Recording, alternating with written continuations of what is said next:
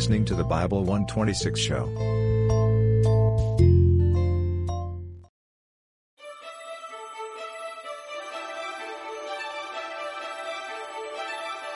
Hi, I'm Ron Mattson, and welcome to Learn the Bible in 24 Hours with Dr. Chuck Missler. Chuck will be taking you through some interesting oversights of the Bible and showing you some amazing facts. For more information on how you can join this group, click here.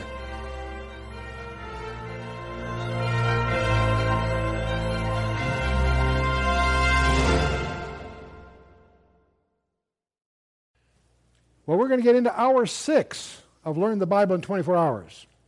And this is the session where they're in the land. We've been through the creation. We've been through the call of Abraham.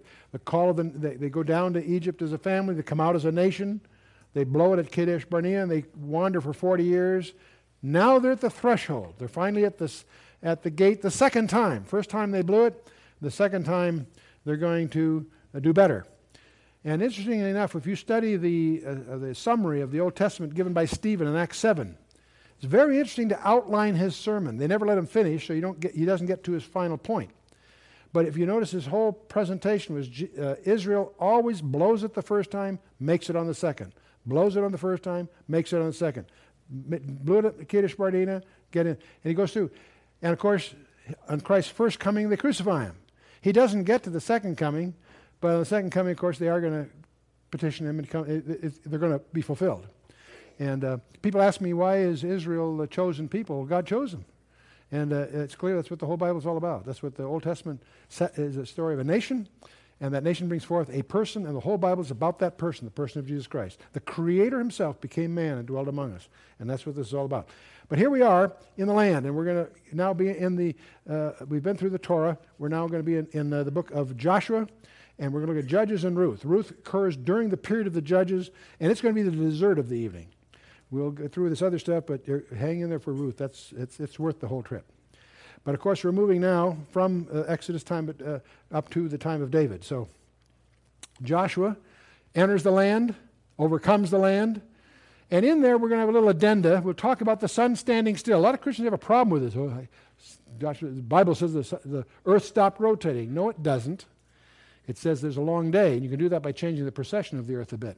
But we'll get to that there, but it's going to be a surprise to many. Then he enters the land, overcomes the land, and then divides the land. That's what the book of Joshua is all about. Then we get to the generation that followed Joshua. Joshua did all in all a pretty good job. But his descendants really mess up. And we have 450 years of doing what was right in their own eyes, whatever that means. We'll get to that. Sinning, suffering, repentance, and deliverance is the pattern. Again and again. They sin, they suffer for it, they repent, a deliverer comes, gives them some relief. But then the whole cycle repeats again. But then as a climax to this period, we get to Ruth. And this period that we're looking at is the bridge between the entering the land and the monarchy which will follow, because after this will come Samuel and so forth. But the book of Ruth is a love story that is even celebrated in colleges as a piece of literature, quite apart from the Bible. It's often portrayed as one of the most elegant pieces of literature. But as you get into it, every line is full of surprises, and we'll get to there. Joshua, entering the land. He actually crosses the Jordan with his gang, and the first thing he does at Gilgal is a surprise. He circumcises the nation. It's a shock to realize, after all of that, they were uncircumcised. The first generation died away. The children, in large measure, weren't circumcised. These are Israelis. And so they have a circumcision thing. It's also here where the manna ceases. Up till now, they've gotten the supernatural bread every day. That now stops, because they're now in the land of milk and honey. But also as they enter land, they get a very, very interesting night visitor that most people miss, and we'll get into that. And that's the first 5 chapters. Verses 6 through 12, they're going to overcome the land, and then they're going to occupy the land, and they'll enjoy the victory of faith. So, entering the land, they cross the Jordan. Joshua, among other things, makes a little mound of 12 stones. He actually does that twice, by the way. And this monument of 12 stones, many people miss. In the New Testament, in John chapter 1, John the Baptist is baptizing in the Jordan. In fact, in John 1, verse 28, it says, "These things were done at Bethabara beyond the Jordan where John was baptizing." The word Bethabara means the house of passage. John the Baptist is baptizing the very place that Joshua brings the people into the land. When you get to Matthew, it quotes John the Baptist saying something additional. It says, "We have Abraham to our father, for I say unto you that God is able of these stones to raise up children unto Abraham." When people read that, they don't connect the dots. The stones he's probably pointing to are probably the very stones that Joshua set up, one stone for each of the 12 tribes. So it closes the loop for you if you follow me. Watch for those things as you study your Bible. It'll tie it together. And then, of course, you have the circumcision at Gilgal. The manna ceases then. And we have the strange visitor. Now, this visitor, I visualize this as Joshua wandering around in the evening one night, and he encounters this guy with a sword drawn. And Joshua challenges him like a sentry. Are you for us or for our enemies? And the person there says, "I am the captain of the Lord's host." Now, don't let that word throw you. When we hear captain, most of us in the military think of a field grade officer. The word captain here means the top guy, the commander. He's the commander of the Lord's hosts. And he's got a sword drawn. And he tells Joshua, "Take off your shoes, you're on hallowed ground." Well, first of all, you need to understand, when you read your Bible, you'll discover that angels do not allow themselves to be worshipped. Several times, Daniel, John, wherever, they go to worship, "See thou do it not." You with me? Angels do not allow themselves to be worshipped. There's one exception. That's an angel got, because he allowed that, got into a lot of trouble. With Satan. We'll get there when the time comes. But angels do not allow themselves to be worshipped. This guy commands Joshua to worship him. In fact, uses a phrase that he knew Joshua would associate with what happened 40 years ago by the burning bush. Okay? And also on Mount Sinai, where Joshua was with Moses, by the way. "Take off your shoes, you're on hallowed ground." So, obviously, Joshua connects the dots. This is the guy that's going to actually lead the battle the next morning of Jericho. The nation Israel is populated by originally 10 tribes, now 7, and that the most powerful of them were the Amorites. And the capital of the Amorites was Jericho. Ben Yarar, which is it means the house of the moon god. House of the moon god. That's what Jericho means. Where is the capital of the PLO today? In Jericho. What's the symbol of Islam? The moon god. Kind of interesting, isn't it? The conquest of Canaan. Conquest of Jericho involves the failure at Ai, the battle of Beth Horon, the division of land. We can't go through it all, obviously. I've taken just the highlights here. The conquest of Jericho. Bet Yarah, the house of the moon god. It's interesting. Joshua sends in 2 spies. Why didn't he send 12 like Moses did? Well, maybe there were 10 of them were useless. 2 were enough if you had the right ones, right? But did they bring back intelligence upon which he built his battle plan? I don't think so. I wouldn't call them spies. What did they accomplish? They got Rahab saved. Call them witnesses. So he sends in 2 spies. Okay, and they're sheltered by Rahab. So I'm going to call these guys witnesses. You'll see why in a minute. Then the battle plan. They're going to go against the capital of the most powerful adversary. And here's the battle plan. We're going to march around the city once a day for 6 days, keeping silent. Then on the 7th day, we're going to march around 7 times. And then after the 7th time, we're going to blow our trumpets and yell, and the wall's going to fall down. Really? I mean, can you visualize his generals saying, the boss is off his rocker. The lights are on, but no one's home. Well, what's going on here? That's the battle plan. And I don't know how he sold it to his troops, but he obviously did. And but he's also told them, don't take any spoil. Don't take any accursed thing. And of course, you know the story of Jericho. That's exactly what they do, right? And so it goes. You get the next one. The next challenge is Ai. By now they're feeling their oats. They got a lot of confidence in themselves. Big mistake. Don't have confidence in yourself. And they underestimated the enemy. They thought, 3,000 guys should be enough for this one. And they get clobbered. They actually lose 36, and of course accomplish nothing. This is the only loss in their 7-year campaign, is at Ai. Why? Joshua prays. The Lord says unto Joshua, "Get thee up! Why do you lie there on your face?" I love this. Do your homework, in other words. Turns out they found out that Achan, one of the guys, had smuggled some forbidden loot. He violated God's injunction. He broke the rules. And because of that, they failed. That's scary, by the way. God means what he says and says what he means, right? We need to learn that. So the sack of Ai follows. After stoning Achan and his family and his belongings, a second attack was undertaken. This time they take 10 times as many people, 30,000 guys, with a 5,000-man ambush force, and they wipe out the city. Big success. There are lots of other battles up north, but the watershed battle, the Battle of Midway, so to speak, of the conquest is the Battle of Beth Horon. The kings, by now, have confederated themselves under a guy who calls himself Adonai Zedek, the Lord of Righteousness, really. He's the king of Jerusalem. He gets defeated in this battle by stones of fire from heaven. In fact, the day isn't long enough for them to complete the route. So Joshua asked the God to have the sun stand still, make the day longer so we can finish the job. The sun's commanded to stand still in order to give them time.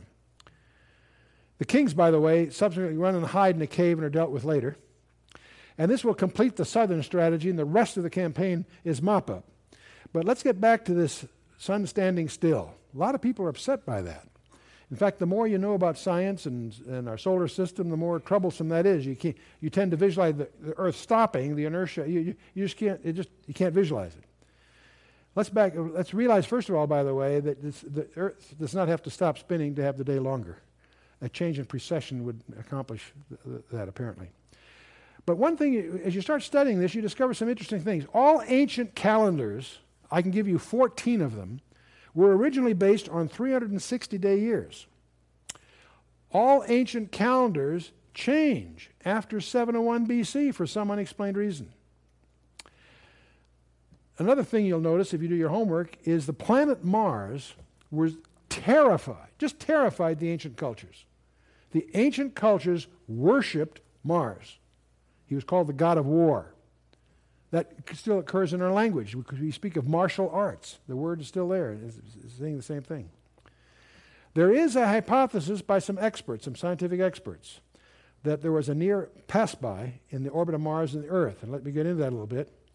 The belief now by some is that Earth and Mars were originally on resonant orbits. Now, resonance is a concept you people in music know about. If you have a tuning fork on one side of the room and you hit it, a tuning fork of the same frequency on the other side of the room will pick up on that. They'll get in resonance. That's the way your radio tunes in certain stations. It makes your circuits resonant to the frequency of that particular station. So that's what they've discovered, as they've learned about orbital mechanics in our modern age, they've discovered orbits also influence each other's, and they can be in orbital relationships, in resonant relationships. And the belief is that Earth had a 360-day year, and Mars a 720. They were on resonant orbits. However, the orbits were such they had near pass-bys of each other every 108 years, and one would give energy to the other, depending which one's coming in or which one's going out. And it turns out, by modeling this, it accounts for catastrophic events on a number of occasions through history, at least 7 of them. That's what put them on the trail of this thing. And these energy transfers apparently stabilized finally in 701 BC. And a change in precession is all necessary. Let's take a look at this. Earth is on an orbit around the sun, an elliptical orbit, and Mars is also on an elliptical orbit around the sun. And it's a resonant orbit. Earth's on 360 days, Mars 720. In the spring, typically on March 20 or 21st, every 108 years, there'll be a near pass-by. In the spring one, it happens after perihelion, after the closest part of the sun, and the one that's ahead loses a little energy. The Earth gains a little, Mars loses a little. The second pass-by, again 108 years between these things, is in the fall, October 25th. This time, Mars is coming from the outside of aphelion, that is the furthest from the sun. It passes behind the Earth, causing the Earth to lose some energy, Mars to pick up some energy, sort of a slingshot effect, sort of. And so what this causes then, these transfers occur every 108 years, some amount, some add, some less. And this has all been modeled, by the way, to some extent, quite a detailed extent. When they finally stabilize, the Earth is no longer 360 days, it's 365 and a quarter days. Mars is no longer 720, it's now 687. But that means the calendars on the Earth need adjustment. The Romans, of course, add 5 and a quarter days. Other calendars do it slightly differently. The Hebrew ones do. They add a month 7 times every 19 years. A very weird thing. And all the rabbis have books. They expect, why did Hezekiah do it that way? And they don't explain why did he have to do anything at all. Why did it have to change? They don't talk about that. Well, this has been very detailed. Makes some very interesting reading, but and it sounds like just a conjecture. Except thanks to Jonathan Swift, it seems to be substantiated. And let's back up a little and talk about early telescope technology. 1610 is when Galileo invented the telescope and discovered the 4 moons of Jupiter and the Saturn's rings, pretty obvious. In about 1781, Herschel has a better telescope by then. He discovers Uranus. 1787, he finds 2 moons of Uranus. 1789, 2 more moons of Uranus. And 1846, Levier discovers Neptune and one of its moons. It's in 1877 when Asaph Hall, with a brand new telescope at the U.S. Naval Observatory, discovers the 2 moons of Mars and makes astronomical history. They didn't know it had 2 moons. The reason they didn't, Deimos has, they're very, very small. One is only 8 miles in diameter, and it's almost black. It has a reflectivity, or albedo, of only 3%. And what's strange about this is that the small one is going backwards. It's the only one that goes backwards in the entire solar system. And you say, okay, so what? You got these. By the way, it means fear and panic in Greek. By the way, appropriate for the god of war. But anyway, most of you know Gulliver's Travels, writing by Jonathan Swift. He lived between 1667 and 1745, and in 1726 he wrote Gulliver's Travels. There are several voyages of Gulliver in his books. We all know the Lilliputians, the little people. That's the one that makes the cute little movies and stuff. By the way, these things were intended as political satire, not children's stories. Through the years, they've become popular children's stories. But in his 3rd voyage of Gulliver, he's said to go to a place called Laputa, where the astronomers there brag that they know about the 2 moons of Mars, and the astronomers in London don't. And they go on to talk about the size, the revolution, and the orbits of the 2 moons of Mars, within a 20% accuracy, by the way. You say, well, so what? Well, the problem is this. Jonathan Swift published Gulliver's Travels in 1726, 151 years before they were discovered by astronomers. Now, how do you explain that? Well, one conjecture is, well, he was just lucky. I don't think so. They're within the numbers are in his little story, and very surprisingly within 20%. And the fact that one's going backwards is astonishing. Well, how would he guess that? So the other possibility is that did he guess it? I don't think so. Did he really know that? I don't think so. He knew Herschel.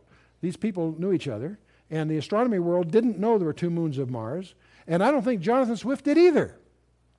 I suspect he drew on some legends to color and embroider his political satire. That's all going. What he didn't realize is that the things he was drawing upon were eyewitness accounts. And in order to see the 2 moons of Mars, Mars would have to be close enough to the Earth to see with the naked eye the 2 moons of Mars.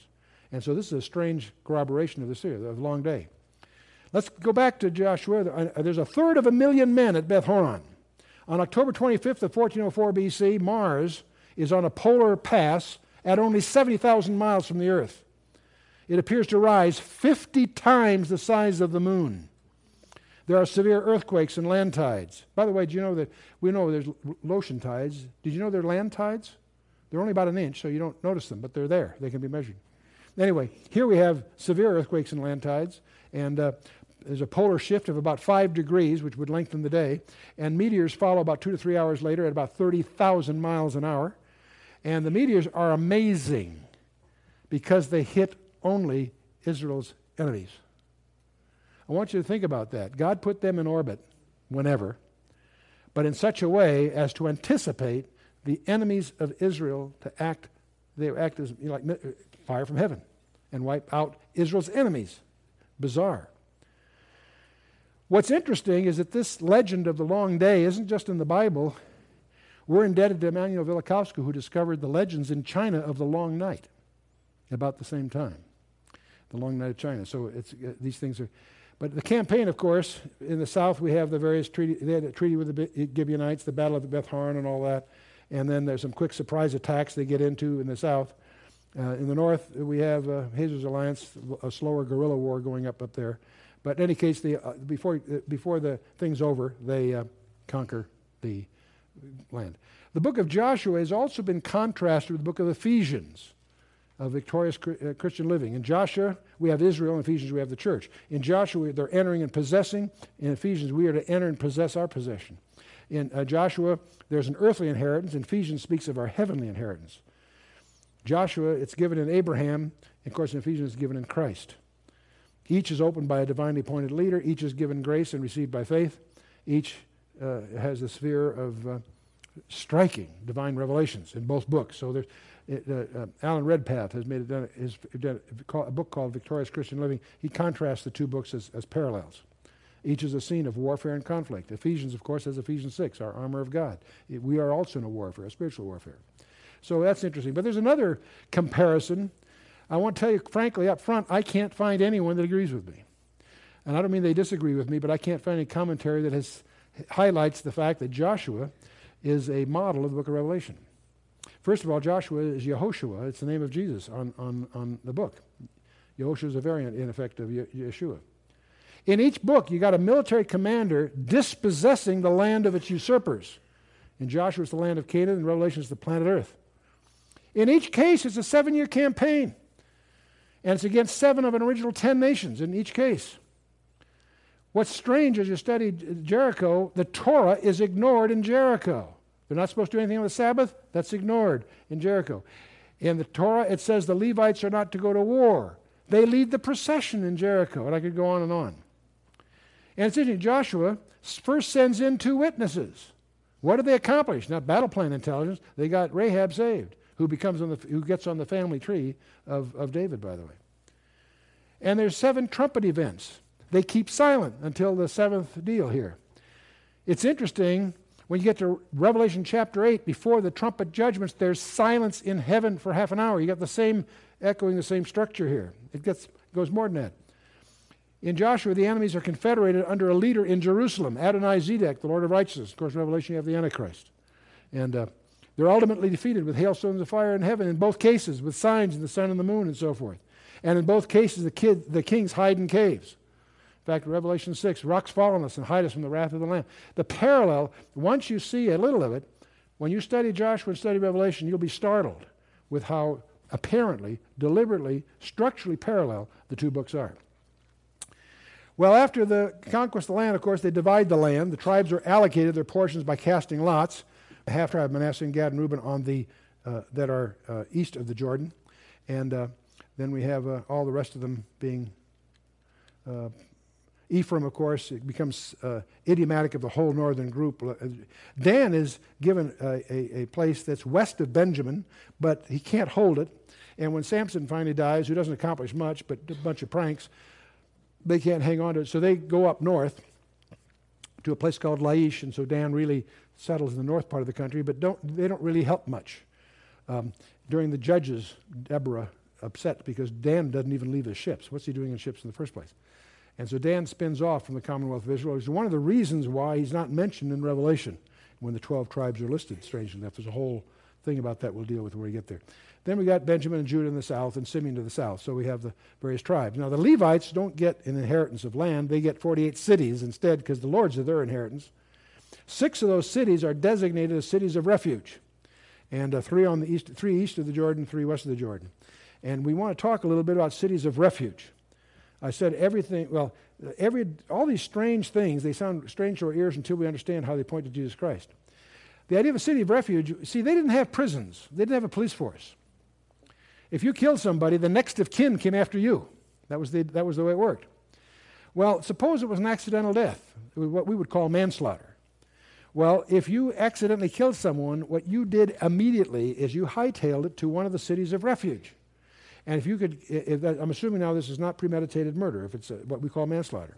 And what you did is, if you could get to the city of refuge, you were secured there in safety from the avenger of blood. The next of kin would be after you, but if you can take refuge in the city of refuge, if you convince the city fathers this was a manslaughter thing, as long as you're in the city, you're safe.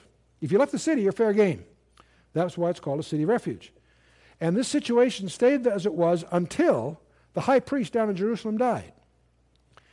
Now, you'll look most commentaries as this guy, just a quaint tribal custom here. But wait a minute, what's the high priest got to do with the situation, one way or the other? You follow me? It's a strange situation. Well, let's analyze this a little bit, see if it applies to us. Let's talk about the crucifixion of Christ.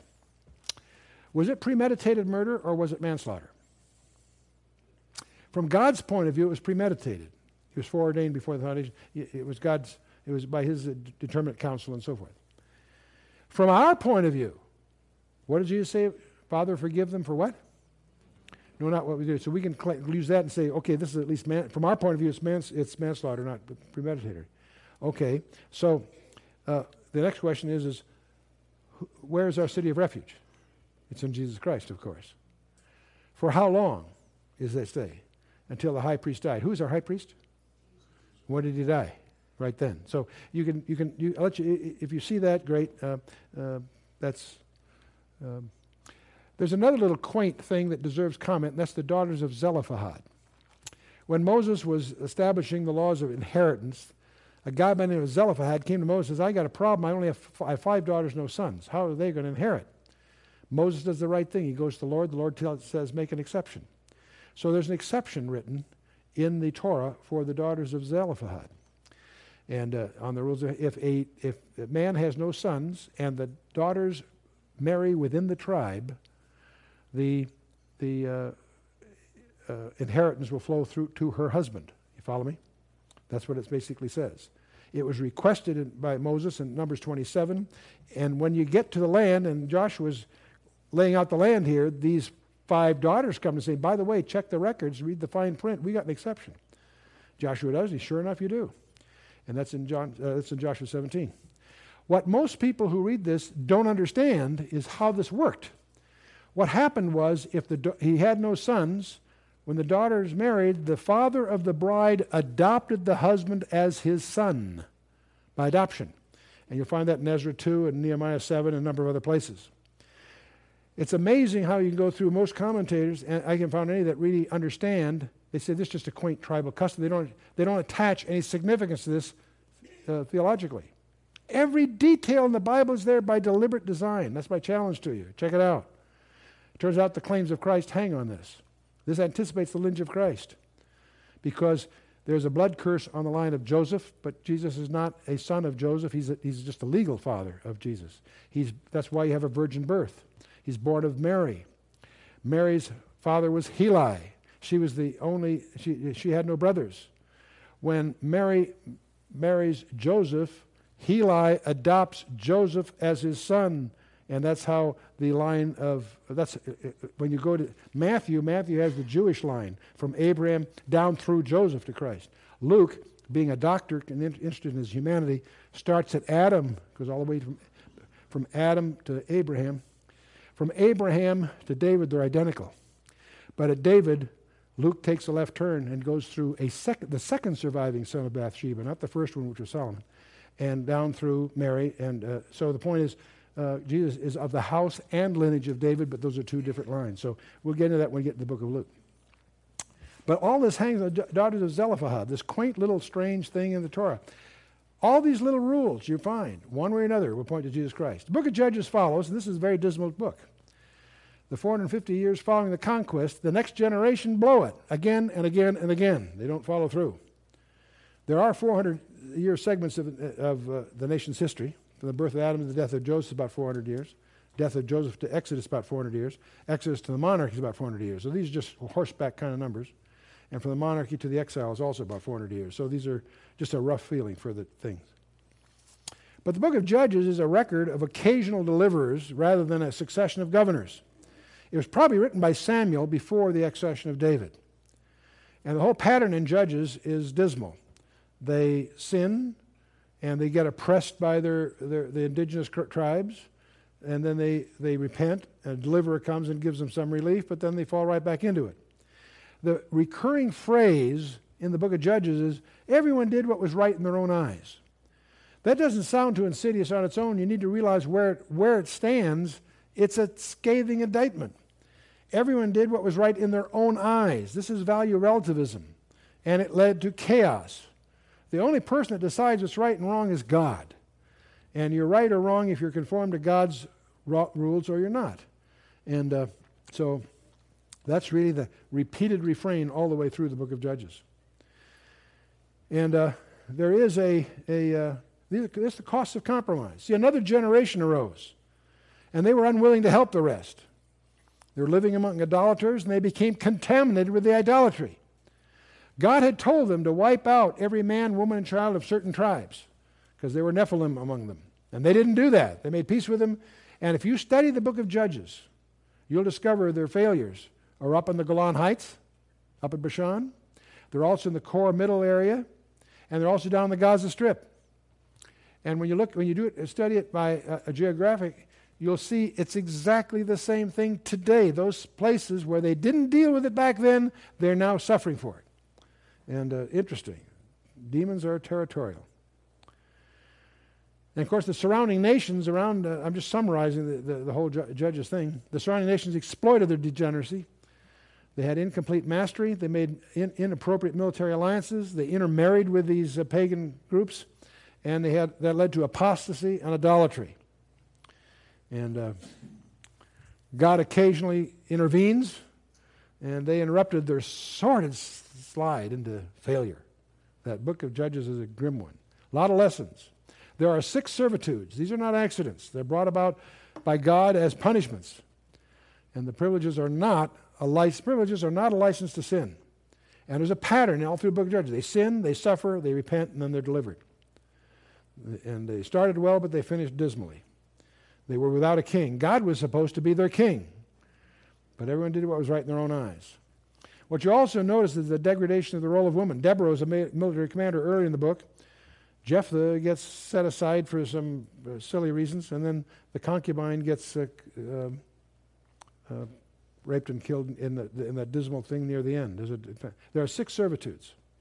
In the book of Judges, Mesopotamia, there was a deliverer, Othniel. Then the Moabites had a place for time. Ehud delivers them. Then the Kenites, and Deborah delivers them from them. Midianites, and you have the famous Gideon thing. Jephthah and the Ammonites, the Philistines. There's 6 of these. They add up to 111 years out of the total calendar time in which they are in servitude. I'm going to come back to that later. That's in a summary I'll show you. It turns out that the history of Israel is always in 490-year segments. From Abraham to the Exodus is a period of time. The promise was 75 years before we have, we get to the Exodus. So you got a total of 505 years. But of those years, 15 years, Ishmael was the usurper. When you subtract the 15 from 505, you get 490. Okay, well, so what?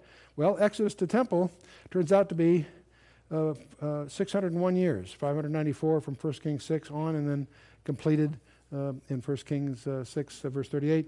So you got 7 there. So anyway, you got the net of it. You got 601 years there, but you've got these servitudes between Exodus and the temple of 111. They put them all in here. There's 111 of those. So again, you got 490 years. You're going to discover later that Israel is always 490 years if you subtract the time that they are out of the land.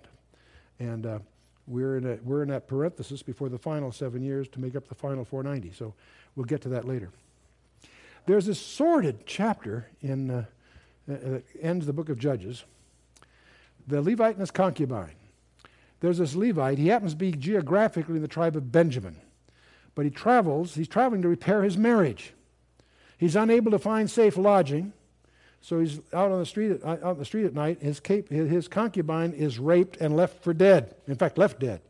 And he's so upset, he cuts her in 12 parts and sends it to the 12 tribes of Israel. The tribes are absolutely shocked at the Benjamites. So the outraged tribes, it becomes a big cause celeb, and they attack the Benjamites. only to wake up to the reality they almost eliminate the tribe of Benjamin. The pendulum swings the other way. They all pitch in. There's only 600 left of the Benjamites.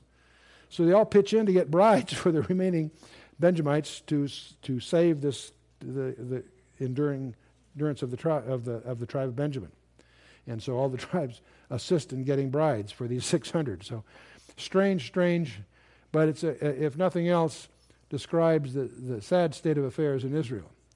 But let's not leave it there. Let's have our dessert and get into the book of Ruth, little book, the romance of redemption. It opens up in the days where the judges ruled. So this is not period. It's the ultimate love story that emerges out of this mess. At the literary level, it is widely venerated in colleges, just as an element of literature, apart from the biblical implications. At the prophetic and personal level, it's a incredible gem. It has prophecy in it, and it also has personal implications for each of us. Strangely enough, even though it's in the Old Testament, and the church is not visible in the Old Testament, this is one of the most significant books of the Old Testament regarding the church, and I'll show you why. One of the things it includes as part of the story is the role of this strange thing that in Hebrew they call the Goel, the kinsman redeemer. What is he? What does he do? What's that all about?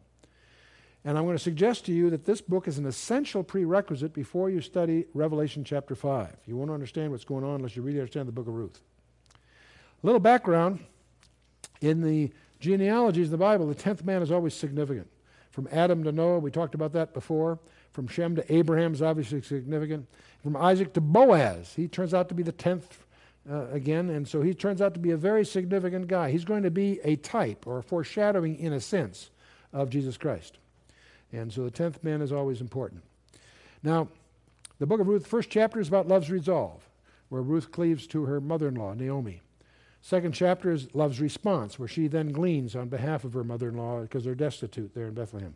And then we have love's request. Out of this comes an opportunity. And there's this very misunderstood scene in the threshing floor we'll get to. And then there's a climactic scene which has some surprises for everyone in chapter 4. The redemption of both the land and the bride, and we'll talk about that when we get there. For chapter 1, there's famine in Bethlehem, so Naomi and her husband Elimelech and their two sons, Mahlon and Chilion, go to Moab because things are better there. And in Moab, these two sons take up Moabite daughters as wives.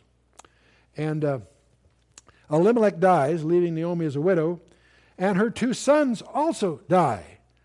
Rather weird names, unhealthy and puny, apparently is what the names mean. Speaks for itself, I guess. Naomi's name means pleasant, and I'm going to suggest it means pleasant land, because she's going to turn out to be, in a sense, a type of Israel. But she's in Moab, she's in exile, and she's destitute. But 10 years have gone by, she now hears things are better back at home in Bethlehem. So she's going to go back home. And her two daughters-in-law want to go with her. That tells you a lot about Naomi. The two daughters-in-law would want to stick it out with her. She talks them out of it. And one of them, Orpah, ultimately does return to her own people. But Ruth refuses. She's obstinate. And she decides to stay with her mother-in-law, and her testimony is worth quoting. Ruth said to Naomi, "Entreat me not to leave thee, nor to return from following after thee. For whither thou goest, I will go, and where thou lodgest, I will lodge.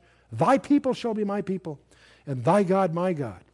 And where thou diest will I die, and there will I be buried. The Lord do so to me, and more also, if aught but death part thee and me." What a statement. And Naomi realizes she's resolute, so she yields, and she goes back. So they go back to Bethlehem.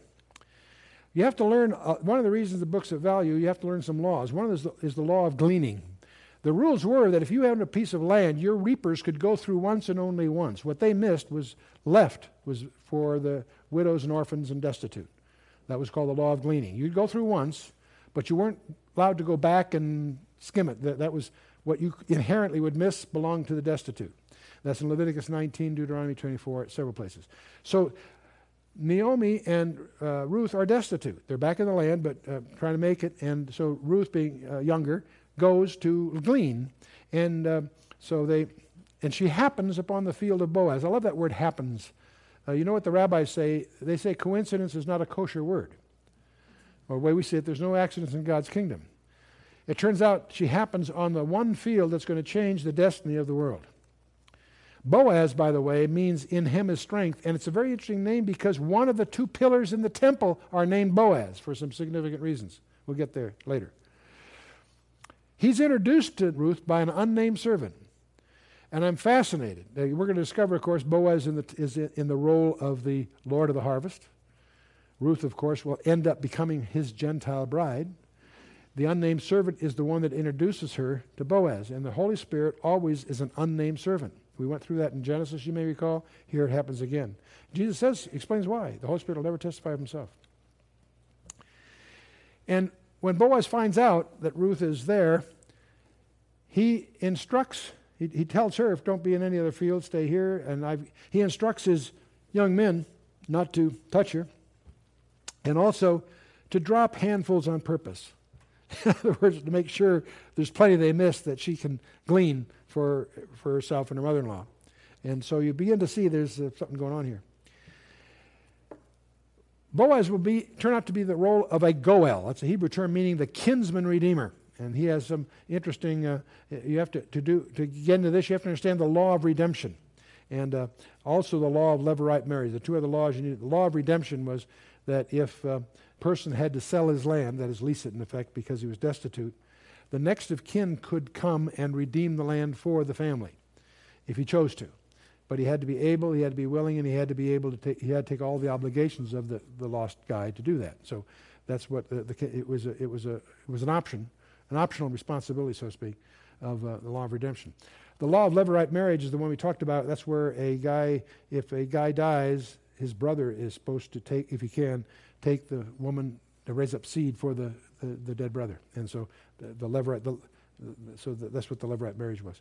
Anyway, so in chapter 2, by the way, when Ruth comes home with all this stuff, Naomi smells a fish here. What's going on? And when she finds out that Naomi's been in Boaz's land, Naomi realizes that Boaz is a kinsman. And she realizes here's an opportunity, not just for herself, but also for her daughter, who's been so faithful. And so she says, do it exactly as I instruct you. And you get to this all sets the stage for chapter 3, the famous thrashing floor scene. So see, Naomi recognized the opportunity for the redemption of her land that she wants, but also for a whole new life for Ruth. So she instructs Ruth on what to do. So in accordance with those instructions, Ruth approaches Boaz to fulfill the role of the goel. And what happens, she tells her, see, the thrashing floor takes place on a saddleback where there's a wind all the time.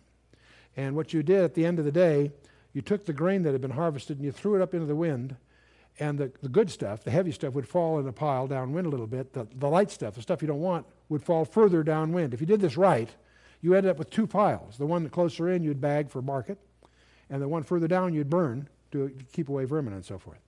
But all this was done in the atmosphere of a carnival, a feast in the evening. So when after the partying and all that, they would sleep. But the owner of the material would sleep by and probably his key guys would sleep by the grain so it wouldn't be stolen. And so it was an overnight slumber party kind of thing. What Naomi tells Ruth to do, watch where he sleeps, and when it's all quiet, you go and sleep at his feet, and he'll tell you what to do. And so in the middle of the night, he wakes up, and here's Ruth, and he's shook.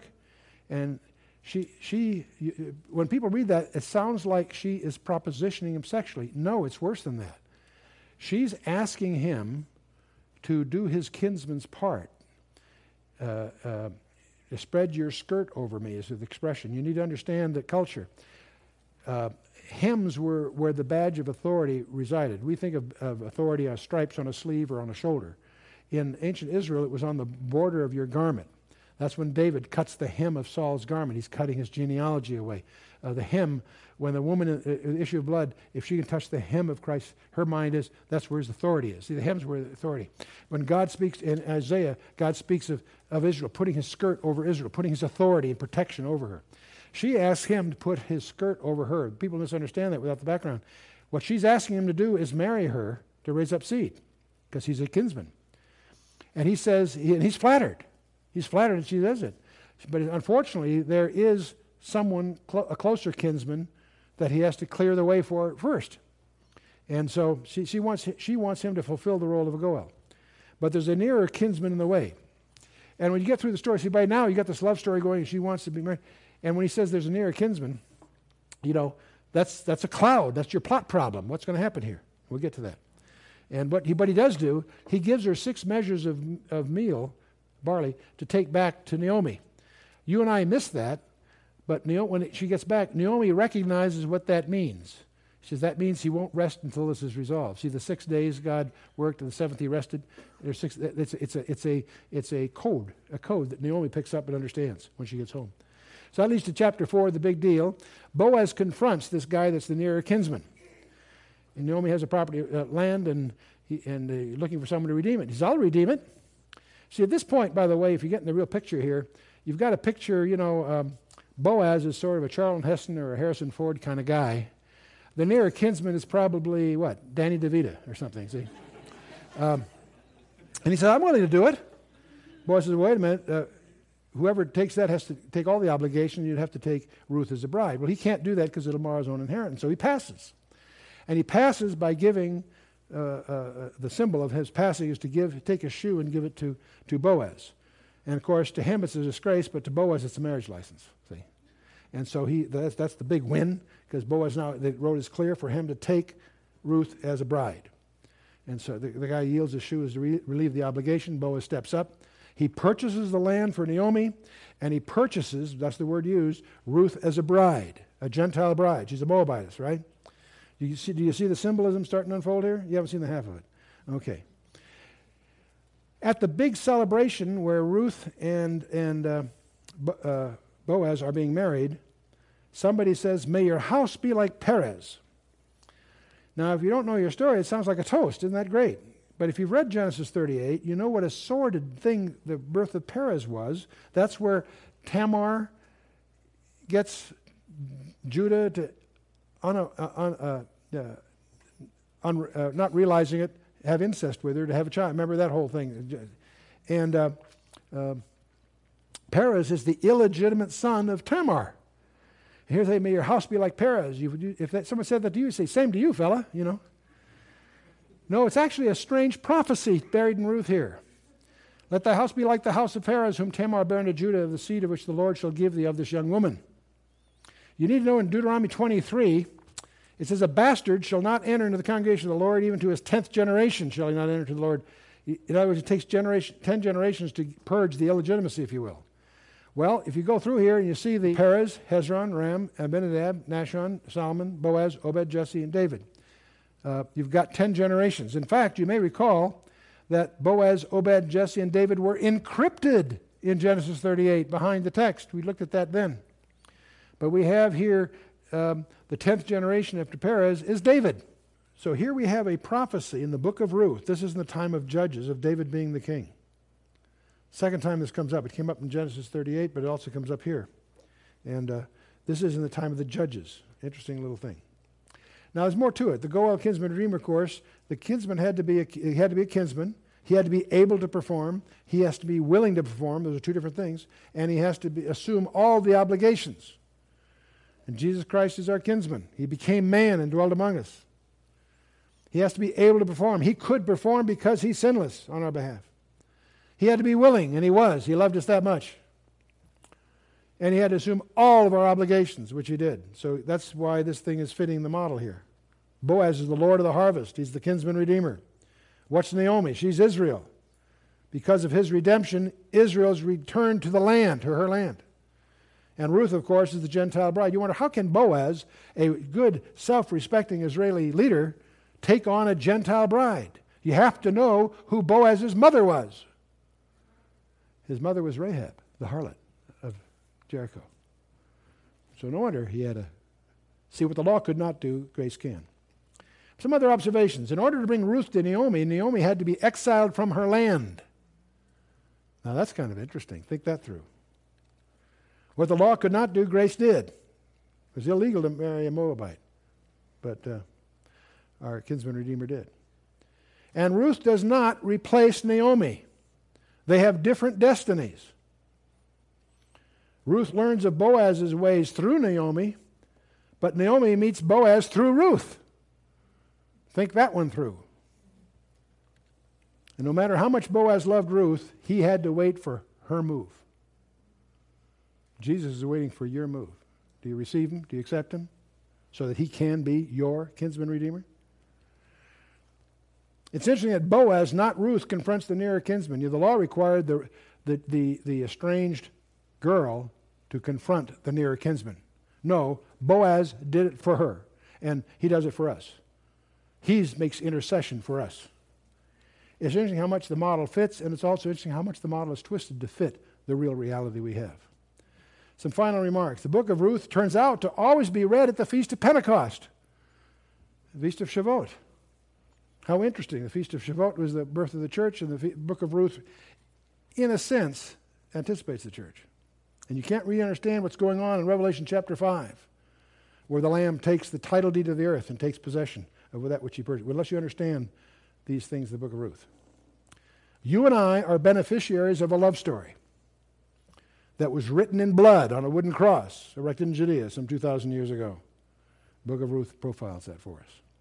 Panorama of history. Next time we're going to get into David and the monarchy. The monarchy will be 1st and 2nd Samuel, 1st, 2nd Kings, 1st, 2nd Chronicles. We're going to conclude the reign of Saul and the Davidic dynasty, David, Solomon, the temple. That's our task for hour number 7. Let's stand for a closing word of prayer.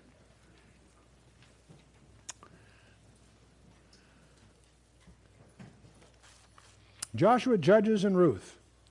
Judges, dismal story, but all of them full of lessons in terms of understanding God's total plan, also lessons for us personally. The failures are lessons of failure, and we need to understand that. And what the remedies for failure are, we need to understand that. We are in a warfare, just like Joshua was. Spiritual warfare. That's what Ephesians 6 is all about. So the very, very pregnant period that we've gone through here. But there's no little book that'll charm you more than if you dig into the book of Ruth. Every time I've taught it probably 100 times, and every time I go through it, I see another insight. It's inexhaustible. So is the Gospel of John, have that very conspicuous characteristic. Let's bow our hearts. Father, we just thank you for your word.